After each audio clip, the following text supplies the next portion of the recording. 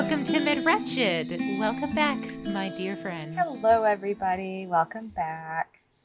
Welcome back. We are coming at you hot from the summertime.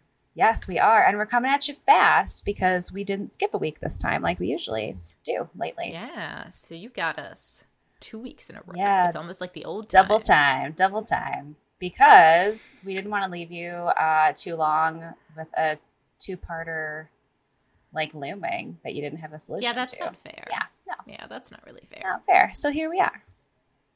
We are.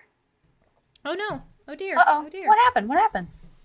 I spilled my beer on my brand new desk. Oh. Yeah. What's your beer today? You know what? I am trying the Saugatuck Neapolitan Milk Stout again. Really? It's still, I feel like this is just a bad batch because it still tastes a little Robitussin-y. It's interesting that you're still in your trial phase. I feel like if it still tastes weird, then maybe let it go. Well, I bought a six-pack. Okay. Yeah. It's just like that beer is not a Robitussin-y beer at all, so I think you just got a bad batch. I feel like Saugatuck, send me a fresh batch because, like, this is literally the first time you've ever done me dirty. Yeah, and that beer is, like, absolutely phenomenal. I was really excited for it. It's so good. You got a bad batch. Like, it should taste like drinking ice cream. Yeah, no, it does not. It does not taste like drinking Robitussin. And yet, you keep going. And yet, here I am. Indeed. Here we are. Here we are. To take our spoonful of medicine as we talk about oh my God. These two murder cases and talk about missing white woman syndrome. Yes. And we're going to talk about theories first, and then I think we will do some discussion. So are you ready to get started? I want to pat myself on the back for that segue first. Oh, it was absolutely wonderful. Congratulations. Thank you did beautifully. Absolutely beautifully. All right, now let's do this. Okay. So, all right. Just make sure I got my little duckies in a row. Should we do a quick refresher? Yes, about the cases? absolutely. Okay. Absolutely. That is very, very important. So we are talking about two cases of missing women in Bloomington, Indiana. One who did turn up, her body was found a few days after her disappearance, and the other one is still disappeared and still a mystery. So we started off last week talking about the case of Crystal Grubb, who, to recap that, was a 29-year-old mom of two who went missing after accompanying her boyfriend and two of his friends to a meth cook in the woods in September of 2010. Her body was found about 10 days later in a cornfield not far away from the last place that she was seen. No arrest has ever been made in her case, and the details of what happened to her are still largely unknown. Lauren Spierer, on the other hand, was an IU student at IU in Bloomington.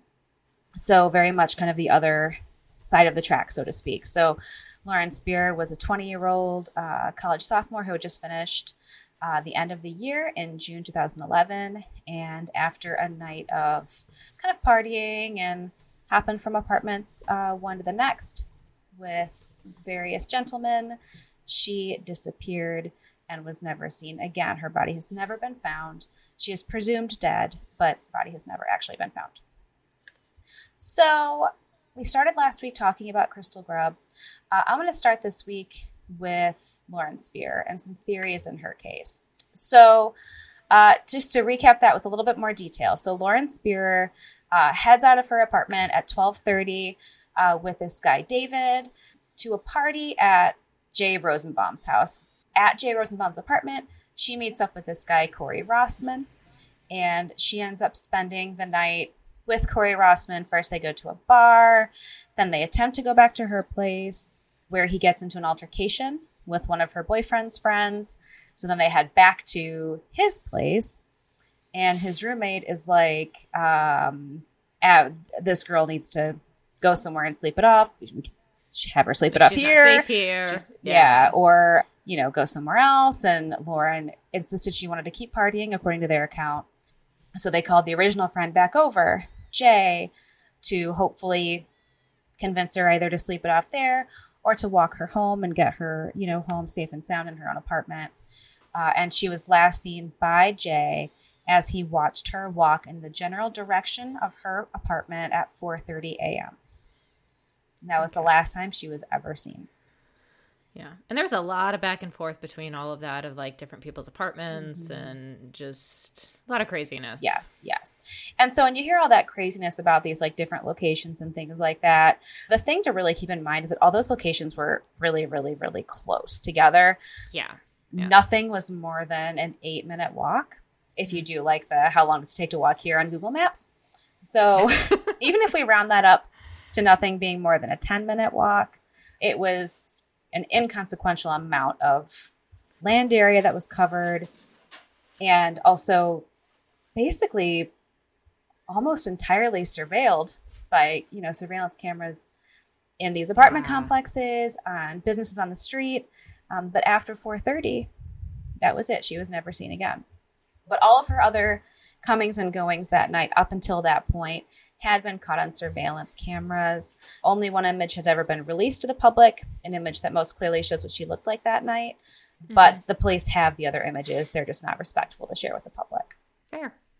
So there are 5 kind of prevailing theories that make a degree of sense in the disappearance of Lauren Spierer. So I want to go through those theories, kind of why they make sense, and I want to see what you think. And I kind of want to, obviously, I'll share what I think.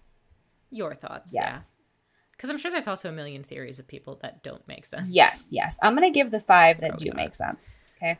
Okay. So the first theory is that she is the most, well, they're all terrible, so I'm not going to say it's the most insidious theory. The theory that you'll hear probably the most frequently is that obviously somewhere in the evening with these boys, particularly Corey Rossman, that they murdered her or he murdered her.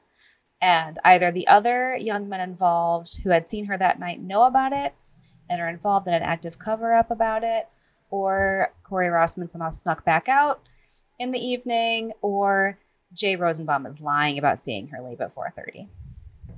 So that theory, it makes sense, right? These are the people last seen with her. Very, very often the last people seen with a victim are the ones responsible for their disappearance, right? It's pretty straightforward, and it kind of, the pieces can fit together to make sense, but do we know enough about him to say that he would do something like that? Right. And it also relies on every single person being an unreliable narrator, right? Yeah. What does kind of substantiate this theory for some people, we talked about this last week a bit, is how quickly all of the young men involved lawyered up. And we talked about that as, if you are tangential to a case at all, it's wise to lawyer up if you have the means to do so, right? Yeah, definitely. But some people see that as suspicious. They say, well, if you don't have anything to hide, why are you lawyering up, right? Yeah, but like I said, if anything ever happens, and I'm questioned about something, I'm lawyering up. Yeah. And it's what any person with any legal sense would tell you to do. Exactly. And that would be the advice that you would hear from lawyers, no matter what your involvement is. If you are being questioned by police in any way, shape, or form, and you have the means to lawyer up, you will always be given the advice to lawyer up. Just because people say stupid shit, and there's a million ways that things that you say can get skewed, but you also just want things to be on the record in as clear a way as possible.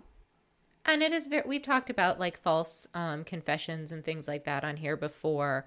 And it happens, as much as we all would love to say, I would never do that. It happens. Fabrication of details happens without us even knowing that we're doing it. Right. Yeah. I mean, people are inherently not most reliable, right? We all misremember. We all, I would like to think that I could tell you everything about what I did last Tuesday, but you're going to unconsciously fill in the gaps. Yeah, exactly. I probably went to Target. It was probably about 2:30 because that would have been after I gave the afternoon medication to my baby or whatever, but I could very well be wrong, right? And then if you can't find my Target receipt, now you've got an unsubstantiated amount of time that I said I was doing one thing that I clearly was not doing, right? Yeah, exactly. Like, oh, well, here, why would you lie about this? Now you'll clearly lie about all of these other things. Mm-hmm. So the other thing that kind of keeps this theory in the forefront is the fact that this is the theory that it seems, based on their comments to the public, that Lauren's parents are most convinced by. So Lauren's parents have very publicly criticized all of the young men that Lauren was with that night. On one hand, very simply for just not protecting her. Okay. And not. That's valid. Yeah, it's certainly a valid concern, I think. But also they've criticized them for not speaking to the Spieers, for not speaking to her parents, which I think is a really interesting critique. What do you think about that?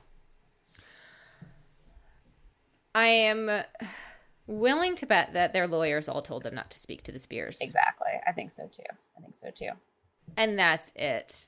Honestly, 100%, I think that's it. I don't know these boys. I don't know them from any fucking person on the street. Right.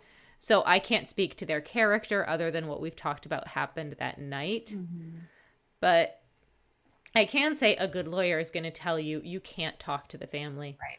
And some of the boys might have wanted to, and they might want to say, like, I'm so sorry about what happened, blah, blah, blah. I also know that, and again, this is not a dig at the family, at the Spieers family. Like, I really think that anything that the boys would have done, they would have kind of taken offense to, because that's a trauma response, right? Absolutely. Yeah. That's a, why are you doing this? That's an anger response. That's a trauma, a grief response. Yeah, it is. It really is.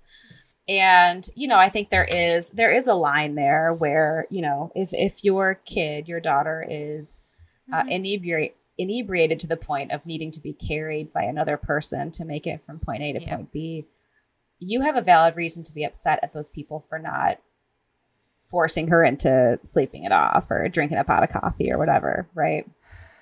Or just, yeah. You have a right to be mad about that. At the end of the day, like, I don't believe that those young guys could have controlled Lauren if they wanted to necessarily. Like, you can't force a person to, be done with their night if they're not ready to be done with their night. If that's what happened. I'm not saying it is, but. Any more than what, because you had mentioned they did try to get her to stay. They tried to get her to lay down. Some of them, and I won't say all of them, but some of them at least tried. Yeah, Mike Beth was the one that certainly tried the hardest. He was Corey Rossman's roommate. So if you remember, kind of at the very end of the night, after they had tried to go to Lauren's apartment, they went back to Corey and Mike's apartment. Corey threw up in the stairwell, and Mike was able to get him to go to bed, according to Mike's account. And Mike had tried to get Lauren to sleep on their couch, and she wouldn't do it. So, like, what's Mike to do at that point, right? Like, strap her down and make her sleep? You can't do that, Exactly. Yeah. So, I get the family's upset, and I get their anger. Mm-hmm. I can't tell you if it's misdirected, because, again, I don't know these boys. Yeah. But one of the other big points of criticism that has been given towards these young men, particularly Corey, is that he has refused to take a police polygraph. Mm-hmm. What's interesting about that is that all of the boys involved, I should stop calling them boys, but when I see their faces and they're such college students, it just makes me want to call them boys. I recognize that is not totally a professional, but it's hard to not look at like an 18 to 21 year old. Yeah, it really is. So all of the young men took polygraph tests administered by lawyers, or administered via their lawyers, I should say, with polygraph experts. So typically speaking, my understanding is that when lawyers are able to arrange for polygraphers to come in and administer a polygraph test, you're basically getting the gold standard of polygrapher. Generally speaking, these people are not volunteers. They are usually like former police polygraphers or former FBI polygraphers that come in and do private polygraph testing. So the assumption is if you pass the private polygraph, that is the gold standard as far as polygraph testing goes. My understanding. As far as polygraph testing. Right. Which is in and of itself its own little quagmire. But within that realm, it's 6 of one, half dozen of the other, is what I've heard lawyers say. Okay. But that is not what the Spierer family believes. They say that this is a direct quote from Robert Spierer, Lauren's dad. She told Katie Couric, despite their claims of doing whatever they could do, the fact of the matter is they refuse to meet with us. They refuse to take a police polygraph, which we feel is important for a number of reasons. What he's leaving out there is that they were polygraphed, though. I can see, though, because it gets in the same thing with like a forensic psychologist, right? Of like, you are the one paying this person. It does open the door for bias. Even if you are trained against any bias, blah, blah, blah, it opens the door if you are the person putting the cash in this private polygrapher's pocket that they might have a bias. Right. And as we know, like, the lie detector is the person reading the polygraph, not the polygraph itself. Yes, exactly. So I think I agree with you. I think it's an interesting and understandable concern that they have. And their belief is pretty much that one of the boys, likely Corey, carried out an act of violence against Lauren, and that the other guys, knowing about it, are involved in a pact of silence, basically. And so the hope is that at some point one of them will have a guilty conscience and crack. That's a lot of pact and trust to put between like three college boys. Yeah. Okay. Relatedly, there is another theory that takes the bad intent kind of scale down a bit. You remember that Lauren had long QT syndrome.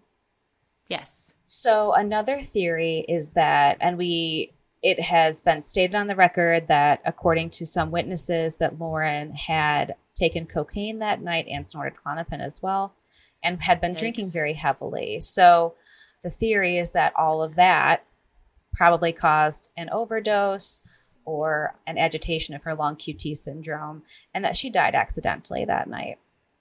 I mean, that's a lot to do to your CNS when you already have an abnormal heart rhythm. She means central nervous system. So, yeah. But it is. Yeah, it is. Yes. So the theory there is that she died accidentally with one or all of those guys, and that they all worked together to perhaps hide her body. The popular thread with this theory is that there was witnesses the next day that said they saw a young man carrying garbage bags out at 4:30 or 5:30, 6 o'clock in the morning. And there was some surveillance footage that saw a white truck leaving the apartment complex at about that time. The white truck was followed up on and did not yield anything. But the guys on the were not able to be identified, the ones carrying out the trash, right? So we don't know that those were those boys at all. But if they were those guys, then they're taking garbage cans or garbage bags out at the wee hours of the morning, conceivably driving them to something like the Ohio River and disposing of a body that way because they're scared and then involved in that same pact of silence. But that would assume that they then put her body in the trash bags, meaning that they would have probably had to cut up her body. Yeah. Well, she's 94 pounds, so yeah, a large, not to be really gross about it, but she could fit in the garbage can in my kitchen, certainly. 4'11", 94 pounds. She could fit in the big garbage bags that we use in our kitchen. Okay. I just feel like that takes a lot of emotional distancing. It does, yeah. Yeah, I mean, I don't think they would have had to chop her up to do that, but I certainly think it would take more fortitude than 3 terrified 22-year-old men would probably have in that situation. Yeah. It would also be a lot of sobering up to do for Corey in the space of going to bed somewhere around 3:30 in the morning to then be sober enough to facilitate disposing a body at 5:30 or 6 o'clock a.m. I don't know if I can totally buy into that one. Okay. We'll put that one on the shelf then. Okay. Do we know anything about the history of these boys? Do any of them have any history of violence? Do any of them have any unremarkable in all ways? to be honest. Pretty typical IU students, like upper middle class to upper class kids, high levels of academic achievement.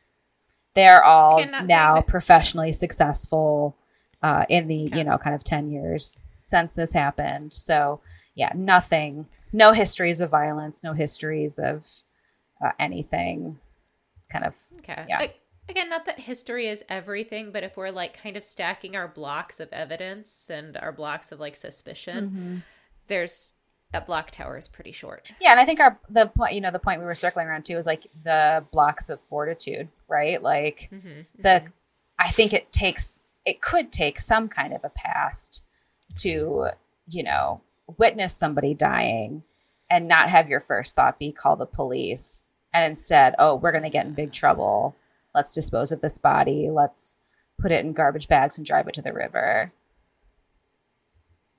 Yeah. And IU isn't super close to the Ohio River. Not super duper. But, I mean, it would be a beautiful drive. But I guess it would probably take you an hour. I would hope they're not looking for, like, a scenic... like, let's take the country back roads. This will be great. I mean, that's what I do when I drive to Ohio. Oh, yeah. Me too. Yeah, I mean, there are other, like, lots of, like, reservoirs down there and kind of bigger lakes, but no evidence of her has ever been found in, any body of water nearby that was ever searched. Okay.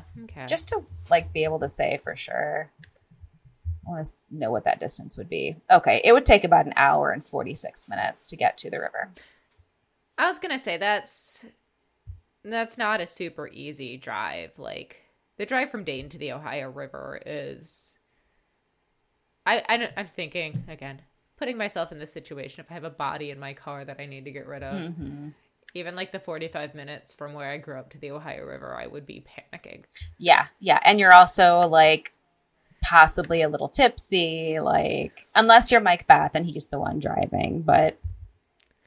Also, Indiana cops love pulling people over. They do. And it would have been, most logical route would have been like a state route. It actually would be Indiana 37 that Crystal Grubb was found alongside, that you would take down there. Yeah. But it wouldn't be like one of the big interstate highways either. So it'd probably be an annoying drive. That's where they always get me. I know, right? On the annoying stretches of road.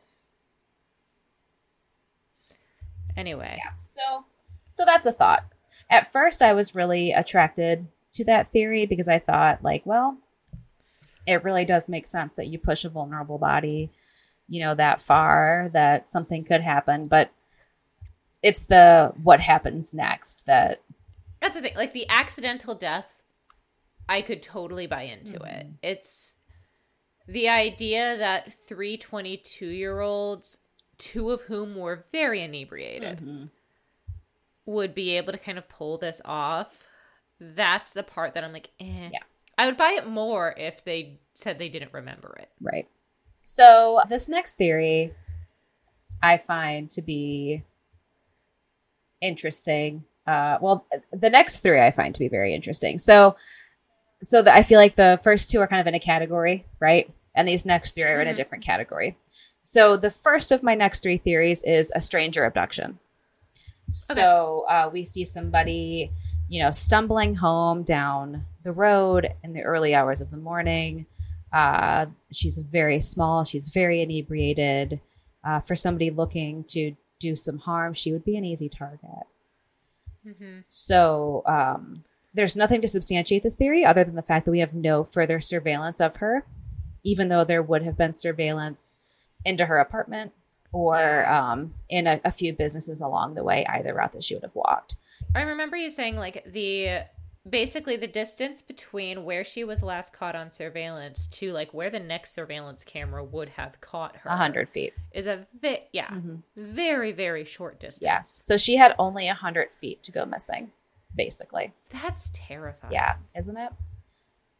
Yeah. So basically it would have to be the kind of crime of opportunity at exactly the wrong place, wrong time, if you're Lauren Spierer. I'm like looking into my backyard because like my backyard is about 60 feet. Okay.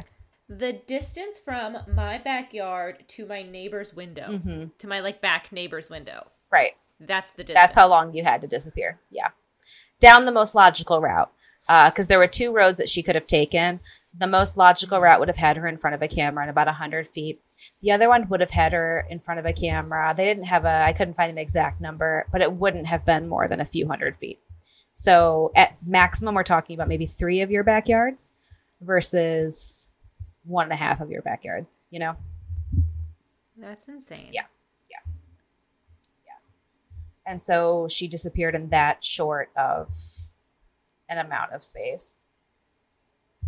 Wow. Okay, So again, sorry. I keep looking at my window now. Yeah, well, lightning would have had to strike, essentially, right, for a stranger abduction to take place at exactly that spot at exactly that time. But maybe it did. Yeah. Maybe it did. So another theory that I find interesting is, so you remember that part of her night involved her and Corey going back to her building. And as they're approaching her apartment, 3 guys get out of the elevator. One of them is Zach Oakes, who is her boyfriend, Jesse Wolf's good friend. Yeah. Who sees Lauren with Corey and was like, nope. So the theory then is that after the altercation with between Zach and Corey, and they left Lauren's building to walk back to Corey's building instead, is that Zach contacted Jesse Wolf in some form. I don't believe his phone has ever been subpoenaed, but perhaps he contacted Jesse Wolf and said, hey, just want to let you know that Corey is with Lauren. She's wasted. He looks like he has bad intentions. And that after she left the building of Corey, Jay, and Mike, that Jesse was waiting and angry. Okay. We know that she never made it back to her own apartment, so he couldn't have been waiting for her there. But Jesse Wolf was allegedly at his apartment all night, asleep after watching basketball. He's his own alibi, right? Like, he was asleep in his room. And that's always like, okay, you're your own alibi, so how much can we give that? Exactly. So there's nothing to substantiate that theory at all. People will point to the fact that Jesse's dad flew in right away and was like, let's eat your back to the East Coast. And he was gone very, very, very quickly back home.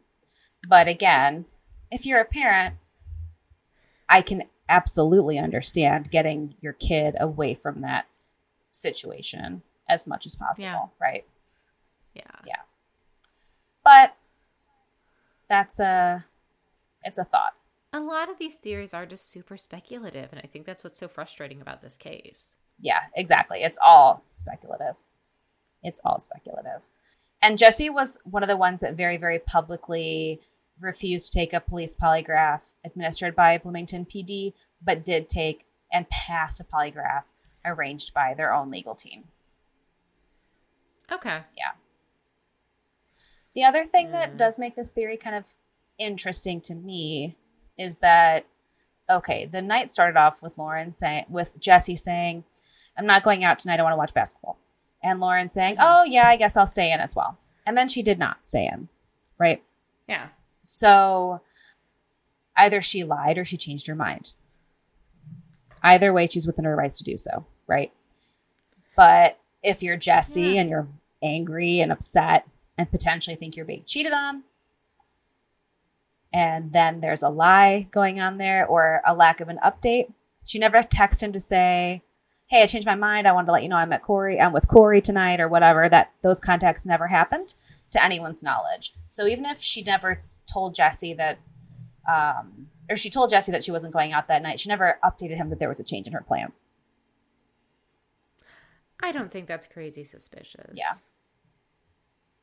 Well, it's more like it provides a clear motive, right? Yeah, if you're looking for a motive, I think that's a clear motive.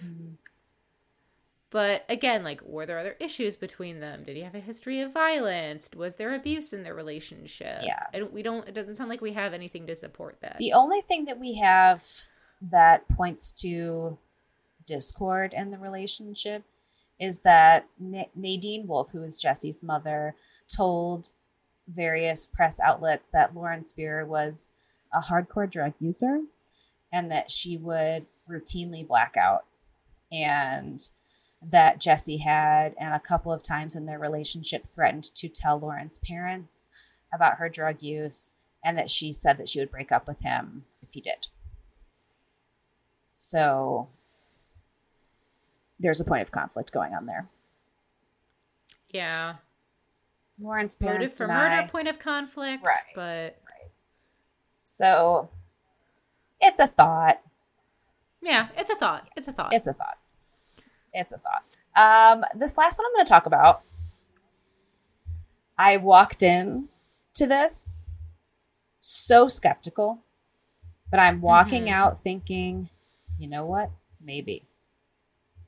Okay. Israel Keys. Continue. Okay. All right. Anyone who, if you're a true crime fan, I feel like by now you know Israel Keys. One of our more recent serial killers to have come out and about, claims to have how many murders? Oh, what did he claim? Let me look that up real quick because I don't want to get that wrong. Yeah. He had a lot. A lot of them have been substantiated. He had 3 substantiated. 3 substantiated. Potentially 11 plus. Okay. And he died in prison while undergoing interrogation. Like, not while being interrogated, Right. but while they were investigating. And he basically, like, when asked about what other murders he had committed after he was... so basically, the murder that got him caught eventually was the murder of Samantha Koenig, who he kidnapped from a coffee booth in Alaska. He kidnapped her and put her in a fishing shed in his property, left town, went to New Orleans. He went on a 2-week cruise. He came back to Alaska, took her body out of the shed, did her makeup, sewed her eyes open with fishing line, took a picture with an old newspaper, and demanded a $30,000 ransom. Yeah. Very odd. Yeah. So we know that he committed the murder on Samantha Koenig. He had also murdered an elderly couple in Vermont, and he is very much the key suspect in the murder of a man named Jimmy Tidwell, who disappeared in Texas. So basically what Israel Keys did is that he was very much pretty nomadic, and he was known to bury kill kits in various places around the U.S. It sounds absurd, but some of them have actually been found. So they are real. The kill kits are real. And he basically kind of buried these caches of murder equipment in different places. And he was also known to, like, commit a crime and immediately kind of go across state lines, basically. Yeah, like kill and then flee. Exactly. Or kidnap and flee. So Israel Keys is kind of this, like, very contemporary boogeyman of a serial killer. Yeah. I think, especially because of the brutality with which he treated Samantha Koenig's body, that he is kind of the closest that we would get to the kind of mythos of, like, a modern day Gacy or Dahmer type of serial killer, just because it has that extra shock to it. Yeah, and I think, like, I'm losing words here, but, like, how methodical he was with things. I think that kind of feeds into that allure. Yeah. And also the way that he kind of, like, really flouted law enforcement. I've recommended this book to you. I will recommend it to all of our listeners as well. Maureen Callahan's American Predator, The Hunt for the Most Meticulous Serial Killer of the 21st Century. I'm going to Amazon it right now. Yeah, it's a very, very good account of Israel Keys and his various activities. But what you'll glean from that book is that he was also very coy with police. when questioned specifically by attractive women, he would kind of give a little bit more information, but in kind of a teasing, like he was clearly getting off on it, essentially. Just like being questioned by women about crimes, particularly against women. So Israel Keyes' family lived in Fort Wayne, Indiana. The day that Lauren Spierer went missing was a day that Israel Keyes was in Indiana to see his mother in Fort Wayne. Yes. And Fort Wayne from Bloomington is... It's a 3-hour drive, but Israel Keyes is known to be a road tripper. Mm-hmm. He is also somebody that rented cars because he lived in Alaska, so he would fly places and need to rent cars, right? Yeah. So from what I understand about this particular trip, he flew into O'Hare in Chicago, rented a car, and drove to Fort Wayne to see his mom. Israel Keyes is unaccounted for on the night of Lauren Spierer's disappearance. His whereabouts are unknown for about 12 hours that night. Interesting. Mm-hmm. Don't mind me while I do my directions from O'Hare to Fort Wayne. Probably, I would say 2.5 hours would be my guess. 3.5. 3 hours, 21 minutes. And then you add on. So the drive from, if you go O'Hare to Fort Wayne to Bloomington, that's about 6 hours. Well, so we know he got to Fort Wayne. He visited for some amount of time. But specifically the night of June 2nd into June 3rd, his whereabouts were not known. We can account for his whereabouts during other times on that trip. That's the important thing, is that the rest of his trip is fairly accounted for other than that night. It is also known that he did, according to him, he buried several kill kits around the country. He would never say where they were, and that he had buried several of them in 2007, which is also a time that he had been in Indiana. So it is thought that perhaps he buried a kill kit somewhere in the Bloomington area, and that he would have had that available to him. Interesting. Yes. The other thing that makes this interesting to me is that Israel Keyes is very much an opportunist, which with the stranger abduction theory, you would have to be for her to disappear in such a short area, right? It is exactly 3 hours from Bloomington to Fort Wayne. Yeah, that's what I thought. So, yeah, and if he was missing for somewhere between 12 and 14 hours that night, so he certainly would have had enough time to, get to Bloom, see her, think, oh, okay, do his thing, and then get away, right? Yeah, sorry, I interrupted you. Yeah, totally an opportunist. Like, all of his crimes, all of his victims were victims of opportunity. Mm-hmm. He happened to catch them. Yeah. He was also an extremely physically overpowering person, which you wouldn't have to be honest, to snatch somebody the size of Lauren Spierer. But certainly in his case, it made it very easy for him when he kidnapped Samantha Koenig. Like, when you see the surveillance video of him doing that, he basically leaps like a freaking jungle cat into this coffee stand. It's like watching an Avengers movie, the way that this man moved. It's honestly eerie in my view. So he moved very easily, very quickly. I think it would have been very, very easy for him to overtake Lauren in a very short amount of time, as it was for him to take Samantha Koenig. Yeah. The fact that he was all about traveling also tells us why she has not yet ever been found. He conceivably could have gotten back in his car and gone pretty much anywhere. In any direction. Yeah. Apparently, his the receipts from his rental car do imply that he racked up quite a bit of miles on that rental car, more than it would have taken to get to O'Hare and back twice. Yeah, because he could have even, theoretically, because he was a cross-state guy, he could have even taken her body. Bloomington or Fort Wayne isn't that far from either Illinois or Kentucky. Mm-hmm.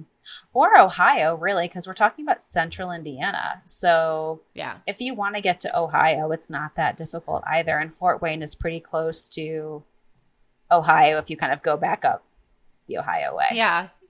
But from Bloomington, Illinois or Kentucky would be like your best options. Yeah. So, I mean, he has that whole like Midwestern pocket within 2 hours, I would say. Easily. Yeah. Especially for going with the fact that the Ohio River could have been in play, right? Or Fort Wayne, the fucking Lake Michigan. I mean, it'd be out of the way. Yeah. But it's a lot harder. I don't think it'd be any I don't think it'd be any more out of the way than the Ohio River. It wouldn't be. With Samantha Koenig, he I believe that he dismembered her and she was put into a river. Okay.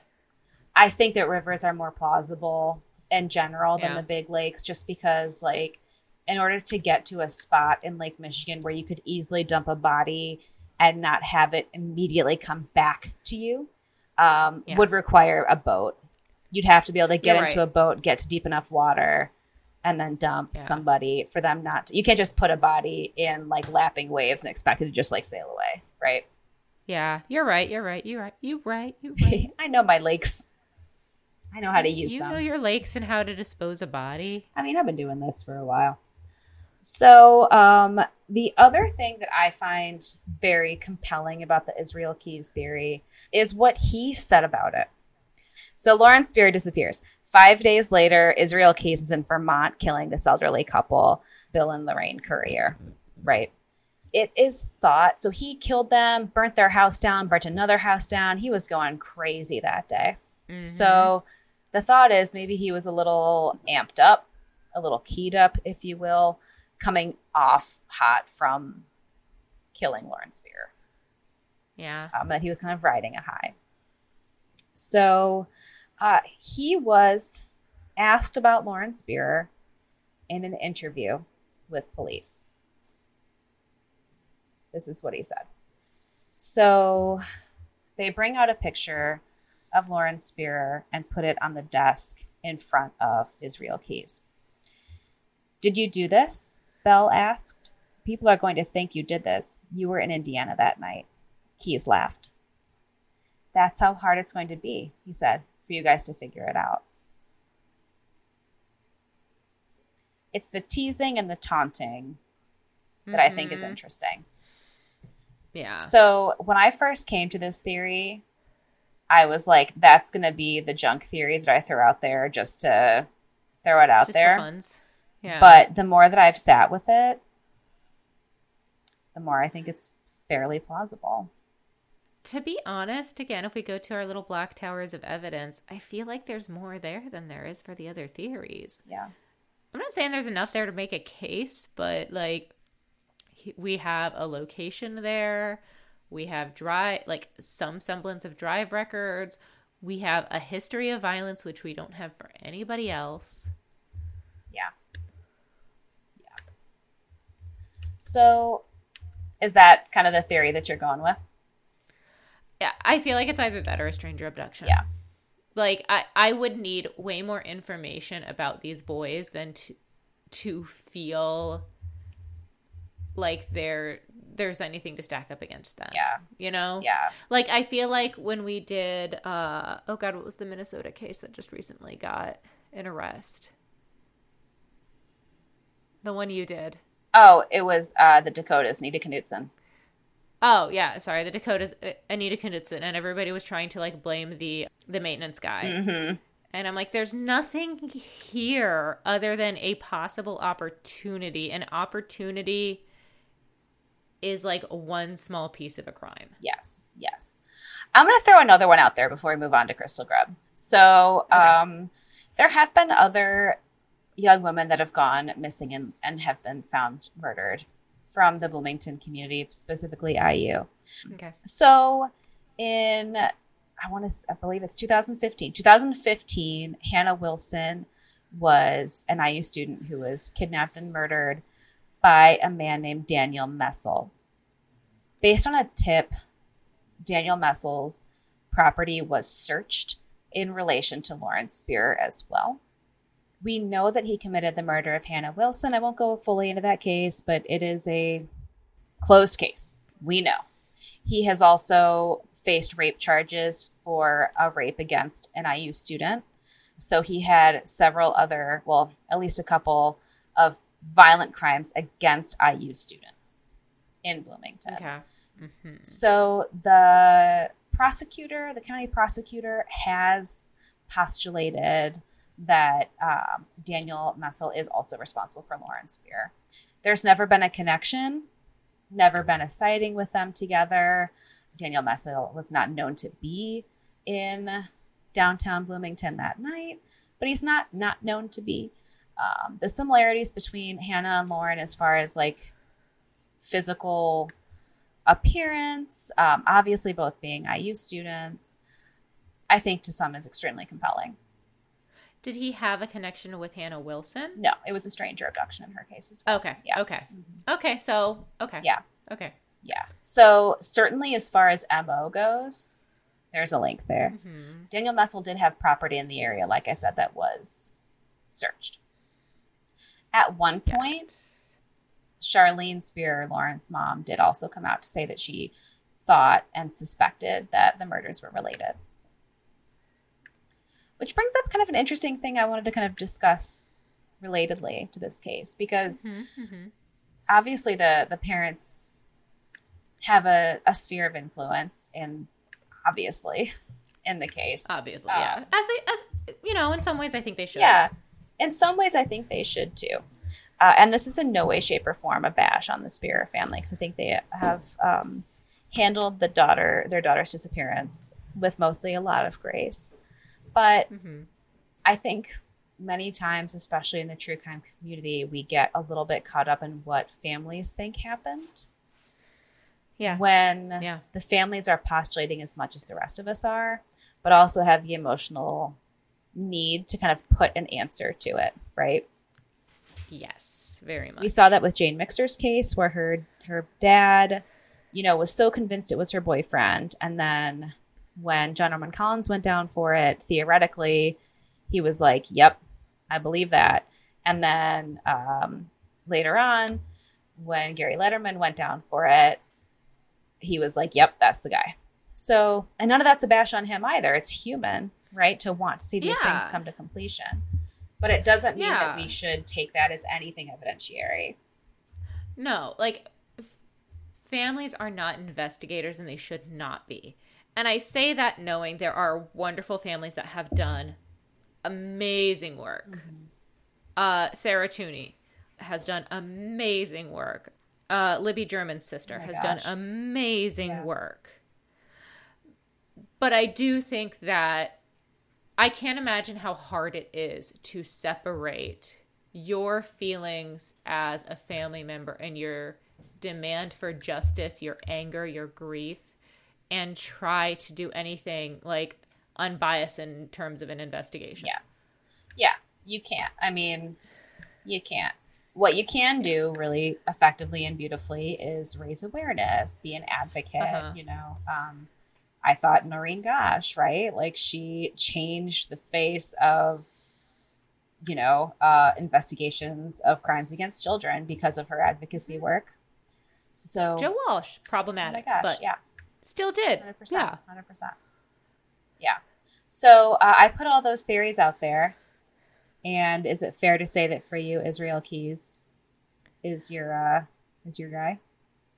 I say it's a stranger abduction or Israel Keys. Like, until I have more information about one of these boys to make me have any suspicion, then it's got to be a stranger or Keys. Yeah, I agree. I feel like, again, looking at my block towers, Keys has the most blocks.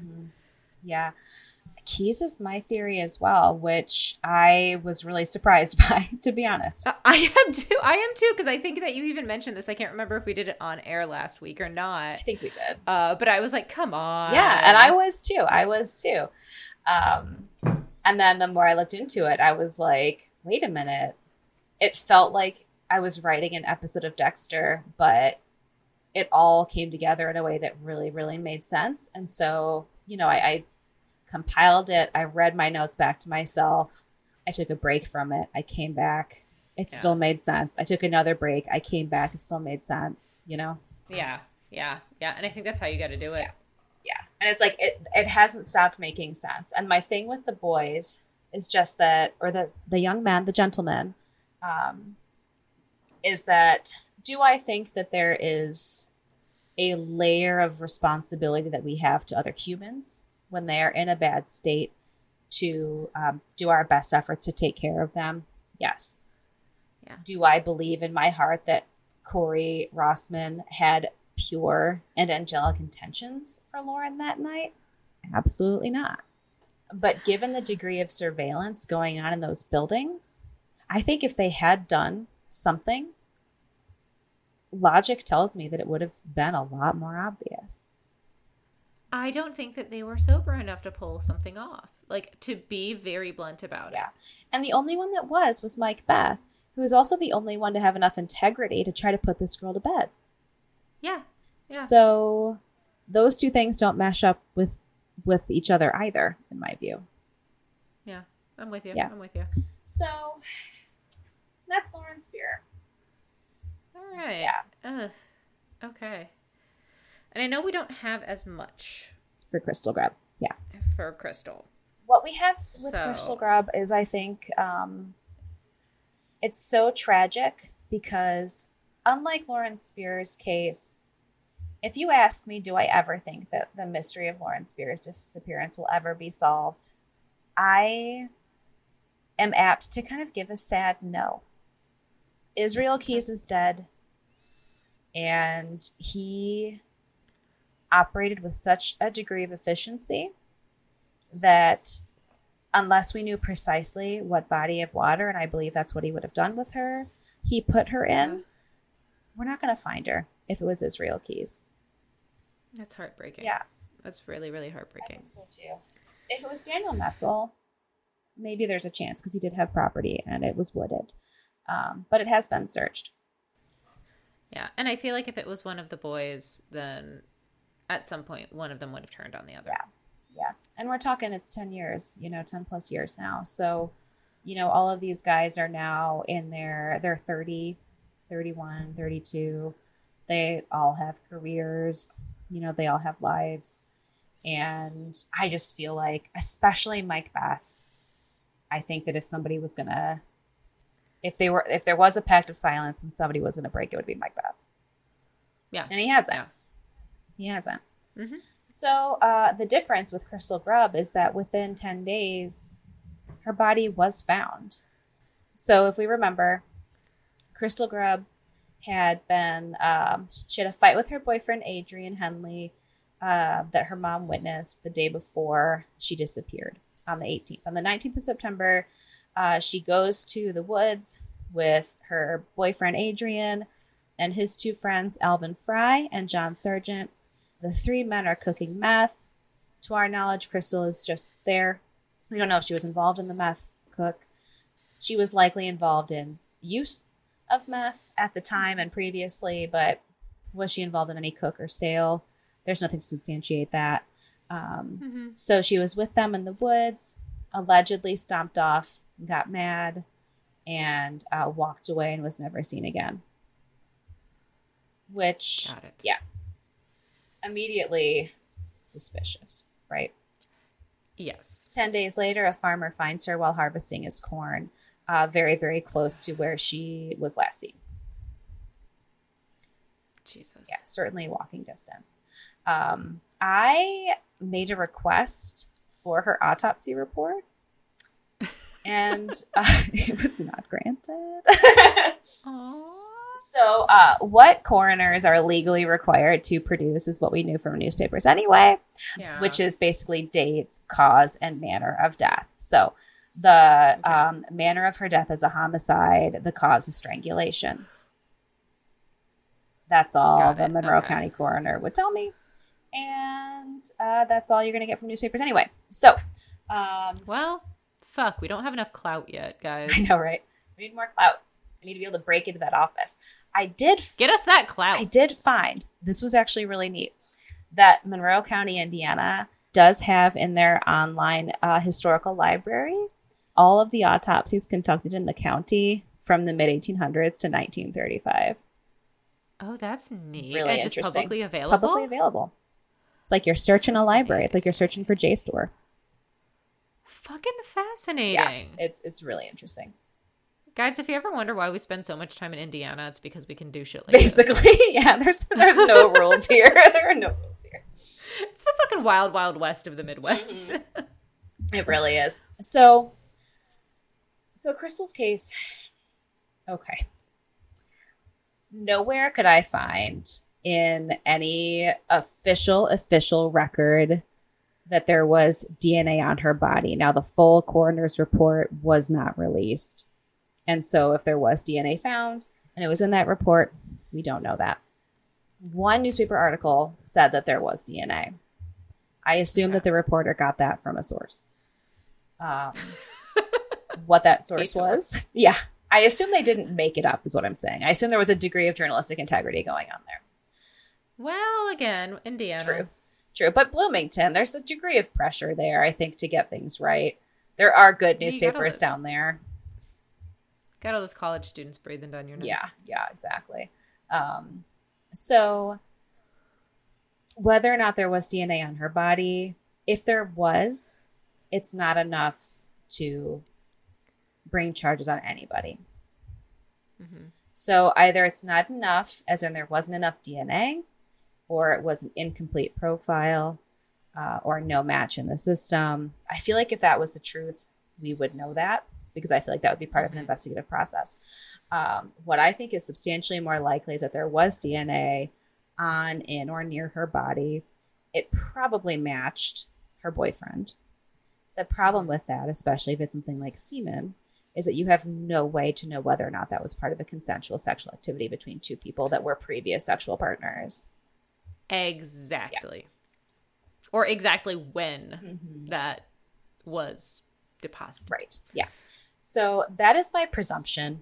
Even if there was DNA from the other men, if it was hair or something like that, it's very plausible if you're hanging out with somebody that your hair is on them. Yeah. For example, the other day, I pulled one of my own hairs from around my baby's G-tube button. And I was like, well, okay, that's one of my hairs around your G-tube. Coolio. So what we can dig into a little bit is the past of these three guys. So we can build some blocks potentially based on what any of these gentlemen have been up to in the past. So they did confess to manufacturing meth that day in the woods. Okay. Charges for that were brought down on all three men. Got it. When you look into all three of their legal histories, they all have previous records. Adrian Henley's is probably, actually, he's the boyfriend, the most chill of all three, I would say. Okay. All three of them had battery in their past. Okay. All three, which I think is potentially useful information to have. Yep, yeah. Potentially relevant. They all three have batteries. So I want to talk about Elvin Fry first. Elvin Fry has a fairly long record of uncool activities. The legal term. Yes. In Indiana, that's a legal term. Uncool activities. Battery, disorderly conduct. Let's see. Lots of small claims stuff. Driving without a license kind of stuff. That sort of thing. All of these leading up to the time of her disappearance. I'm talking about like kind of a 10-year record on this guy before we can put him in the woods with Crystal that day. But what I thought was really interesting was what he was actually up to after. Elvin Fry is currently in prison for soliciting a minor for sex. He has 2 charges of that. He also has domestic battery charges. He has a domestic battery charge for committing, in the presence of a child less than 16, a strangulation. Oh. Oh, dear. Okay. Yep. What we know is that in some sort of domestic altercation, he applied pressure to the throat or neck of the victim in front of a child. What's his name? Elvin Fry. He also, like I said, is behind bars now for solicitation of a minor. So he's got some fraud charges. He's a bad dude, right? He's a really bad dude. Right after the solicitation charge, you can see his divorce records when you look through the court system, which I think is like, well, good job, former Mrs. Fry. You kick him right on out. Kick him right on out, girlfriend. Yep. Good choices. Yeah. So the fact that he has a strangulation on his record when we know that the cause of Crystal's death was manual strangulation, I think is very, very, very interesting. He's not the only one. John Sargent also had a battery resulting in bodily injury involving strangulation. Okay. His charge was not as a part of a domestic violence charge. We don't know who the victim in that case was, but there was a case there. How old were these guys? Were they about the same age? They were all fairly young-ish. John Sargent was the youngest, I believe. He was born in 81, I want to say. Alvin Fry's about the same age. And at the time of Crystal's disappearance, Adrian Henley was 45, so he was the oldest one. Oh, okay. Damn. Yeah, all right. yeah. So he's got like 10 years on the other guys. Yeah. So really that's all we have when it comes to theories in Crystal Grubb's case. I think what happened in Crystal Grubb's case is significantly more obvious. And in that way, I think you could see it as considerably more tragic. She went into the woods that day with 3 men, all of which had violence in their histories documented, 2 of which have a history of strangulation against, I presume, women. And she went into the woods that day in a group of 4, and 3 of them came out. Yeah. Oh, God. Yeah. That's tragic and that's frustrating that there is still not an arrest. There's still not justice here. Yeah. When it feels like there's a lot you can investigate right there in front of you. Yeah, there's a lot, I think, to look at. I wonder if my sense is that there's evidence. There's DNA at that scene. Like I said before, I think it's probably not DNA that you could use without some kind of imaginative flight of fancy. Yeah, like they could easily make a whatever. Yeah. And that's happened before, right? So I think you would have to, with a manual strangulation, there's not a weapon to tie to anybody. There's no science to like matching the size of handprints or anything like that. Her body was fairly degraded by the time it was found. So she was killed at the time of her disappearance. This all happened relatively quickly. She was in that field for a 10 days ish. So it's not as though there was time in between. When it comes to a case like Lauren's, where we have the possibility of a stranger abduction, that possibility is very clear because she was in a place where there would be a lot of people, right? She would have been visible to people. That is not the case with Crystal Grubb.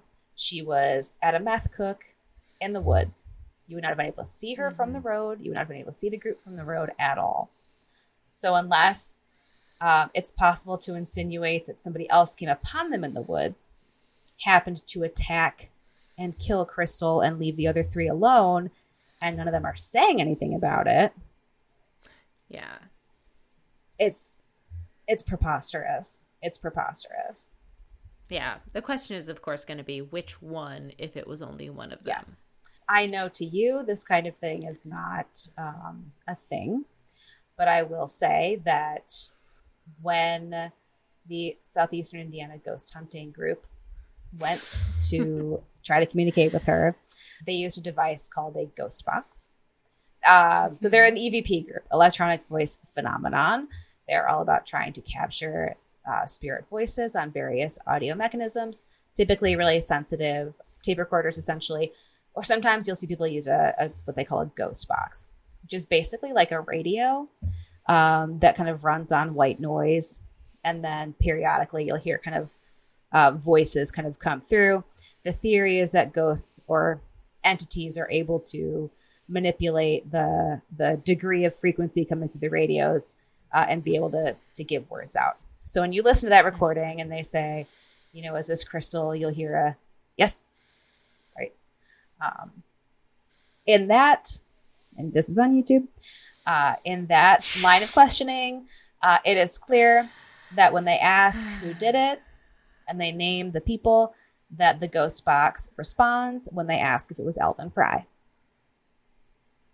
Mm-hmm. So I'm putting that out there. Okay. I know the best thing for you to say is no comment. Yes. Okay. No comment. But I'm putting it out there as a ghost hunter myself. Okay. I love you. Science first. Always. Yeah, science first. Pareidolia. Always science first. Always science first. But that does kind of round us to our kind of like the bigger discussion here, right?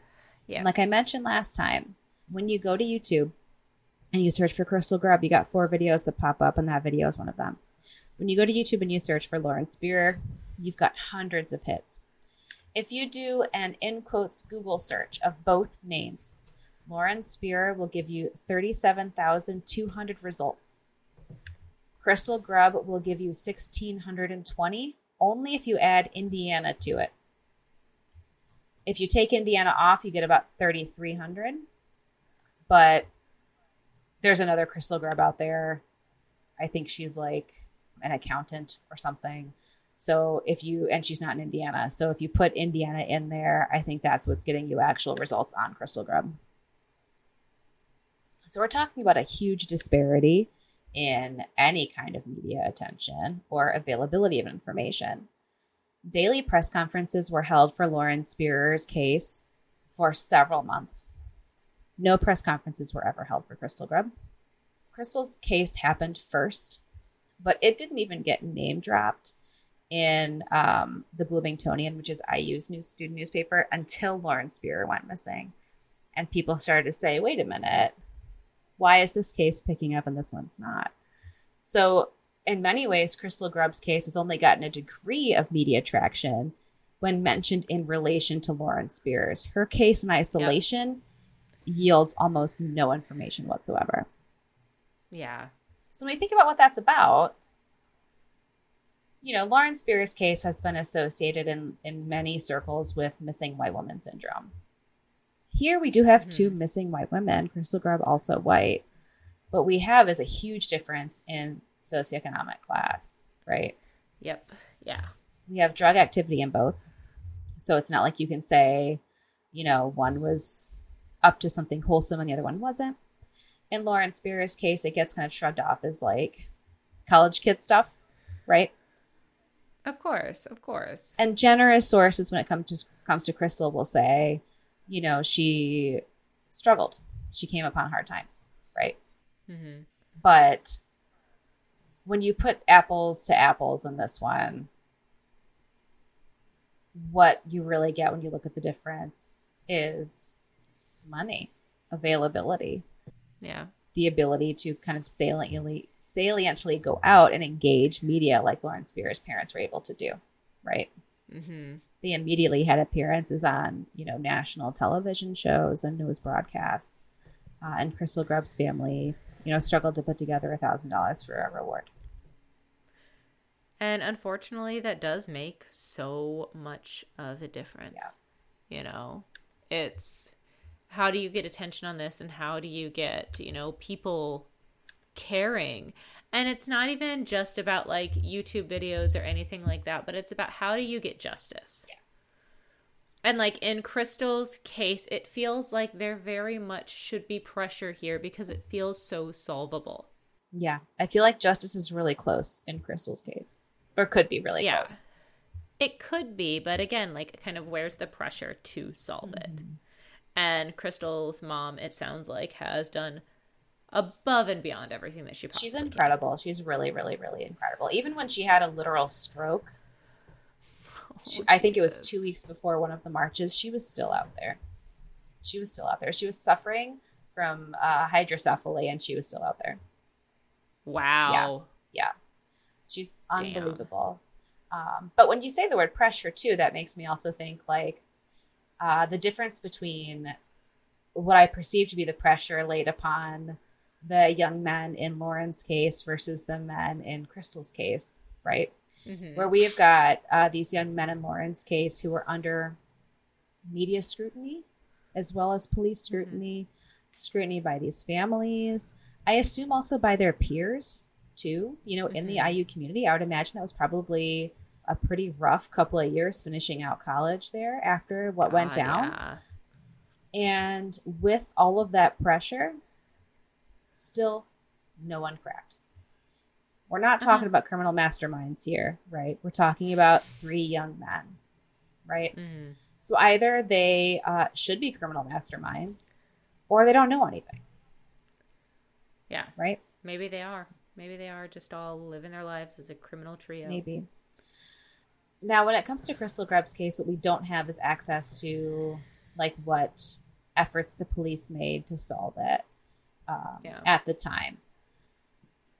But my sense is that 3 dudes that actually did something awful, who have histories of doing awful things, and who have since done awful things, and who might be in jail for doing awful things. Of awful things. Yeah. I would imagine, with a degree of pressure applied to one of all 3 of them, that one of them would sell out the other ones, right? Yeah. Yeah. If adequate, smart pressure was laid. Yeah. Right? But where's the pressure? Yes. So I am really riled up about this. So maybe I'm the pressure. Monroe County, I've already emailed your coroner's office. So now it's your turn to call and email your police department. Hey. I mean, I did try, because there was one detective that was cited in a couple of sources, Sarah Carnes. And I sent an email and I didn't get anything back. So, yeah, so it goes. But yeah, where's the pressure? The pressure has been all there for Lauren Spierer's case the whole time. And I want so badly for both of these cases to be solved. My heart breaks for both of these women. And I think that, in an ideal world, both cases would be solved. They would have been solved 10 years ago. When I look at the whole landscape here and I look at solvability, I should say, blah, blah, blah, blah. When I look at solvability, Crystal's case has that up and down. Mm-hmm. Right? So why hasn't it happened yet? Yep. And scene. It's frustrating because it is. It's one of those like this. Unless, again, it is another. Unless it's one of those like absolutely crazy cases and all of these 3 guys are innocent, that is totally possible. And, they haven't been convicted, whatever. Like, it is possible that these 3 guys in Crystal Grubb's case are innocent. Yeah. But even if that is the case, then I feel like the police need to come forward and say, hey, we investigated it, blah, blah, blah, blah, blah. Here's the deal. Here's why this isn't solved yet. Right. And then we can go on and look at other crazy theories. Yeah, because certainly what none of them have said is that any of those 3 men are cleared of suspicion. That has never been said. I don't want us to like speculate or to, we do speculate because that's what we do. But, or to like put guilt on people that have not been proven guilty. But I do think the police department kind of owes the public and owes the Grubbs family something to say we're looking into it. Agreed. This is what we're actively doing right now. Yeah. And from those videos that you played from Lisa, it does not sound like they are doing that. Like, this is, it feels like a cold case when it potentially could, and I agree with you. We don't want to ascribe guilt where we don't know that it is. But yeah. Even if we kind of run with the theory that those 3 men did not do anything terrible that night, that Crystal did in fact storm off into the woods. Maybe she did. Maybe she got killed by Israel Keys. Who knows? But who in their right goddamn mind storms off angrily into the woods at night and goes far enough to not reappear? I do not believe that Crystal Grubb did that. I was going to say I have done that as a teenager. Sure. Have not done that as an adult. Right. And never went far enough to disappear. Certainly not as a 29-year-old mother of 2. Yes, exactly. Right. Exactly. Who was looking forward to a call with my children later. Exactly. So even if the 3 men are totally innocent of any wrongdoing whatsoever, something happened in the woods that night. Mm-hmm. Something I presume would have been heard. And one of them would have been there to hear it. Or all 3 of them would have been there to hear it. So as much as you don't want to ascribe guilt where guilt has not been proven, hint, hint. You can't strangle yourself to death. Right. And you can't do so and then also strip yourself down in a field. Yeah. Yeah. Yeah. So that's my anger for the day. All right. We love it. We love daily anger dumps because I haven't had enough of those. I know, right? Definitely not between the 2 of us. God. So tell us about next week or 2 weeks from now. Yeah. So in 2 weeks, we are, where are we going? Oh my God. I'm sorry. My brain is dead right now, y'all. Next week, we are traveling to the lovely town of Omaha, Nebraska. Oh. We haven't been there in a while. We haven't been to Omaha ever. We've been to Nebraska. We haven't been to Omaha. Oh, well, welcome. Yeah. Well, thanks for having us, Omaha. Yeah, that's exciting. I hear you're a lovely, family-friendly town where a terrible, terrible thing happened. And the case we're going to talk about next week, I am shocked does not have more coverage. This is another one of those, like, if you search the victims, literally nothing will come up on YouTube. Really? If you search the perpetrator, nothing comes up on YouTube. And it is shocking to me. So we are going to talk about an attack and a double murder of 2 wonderful, beautiful kids and a perpetrator who got sentenced to death twice. Interesting. Okay. All right. So that is what that is. It's going to be full of twists and turns. And I apologize in advance because the lack of coverage on this case means a lot of missing information in addition to just some genuine details of the case that mean we don't have details of the case. Gotcha. Okay. Yeah. But I presume you've combed every single thing you possibly could comb to get it. The few things I have been able to find have been combed. And this is a really interesting story that, again, it hasn't been covered. And I really would like to kind of put it out there. All right. I'm with it. So come back for that, friends, because that sounds like something that we need to hear. Yeah. We need to give attention to. So please help us do that. I'm also, usually I have a lot of things to say about holding space for people and for remembrance. But I also feel like it's been kind of a minute since we have really encouraged people to also get productively mad about things. And that you have a right to contact authorities wherever you are and to put pressure on situations that need to be pressurized. So just putting that out there. It is your duty as a citizen and your right, and I think joy as a citizen, to protest and to demand action and to hold your officials accountable. Yes, there goes that word again. Accountability. We love it. You can't blame. You have to hold accountable. Mm-hmm. We're not blaming the police for not investigating. What are you doing to hold yourself accountable? Right. Anyway. So with that said, we should probably go. All right. So friends, I want you to, be nice, but also be angry when you need to be.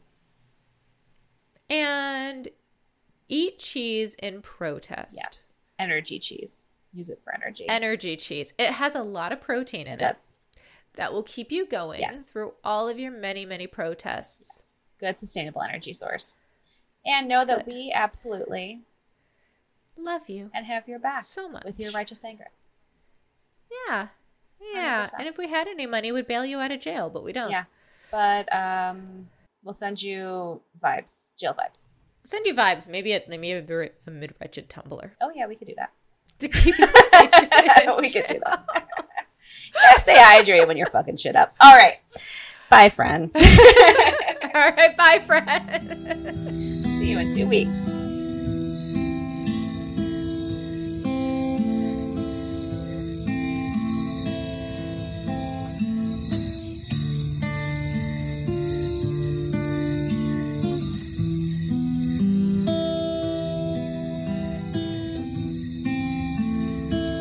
I went through all of the SVUs up until Stabler leaves. I can't watch after that. And then I quit. Yeah, I tap out after that. I can tolerate once Stabler leaves, but once Munch leaves, I want nothing to do with this. Like, it doesn't even count as SVU anymore. Yeah, you have to have one of them. And Munch, my heart is with Munch. I know it is. And other parts. I mean, maybe. Yeah. You know the truth. We all know the truth that Munch is my soulmate. Yeah, he is. Just stay up late, talk conspiracy theories all night. That'd be so sweet.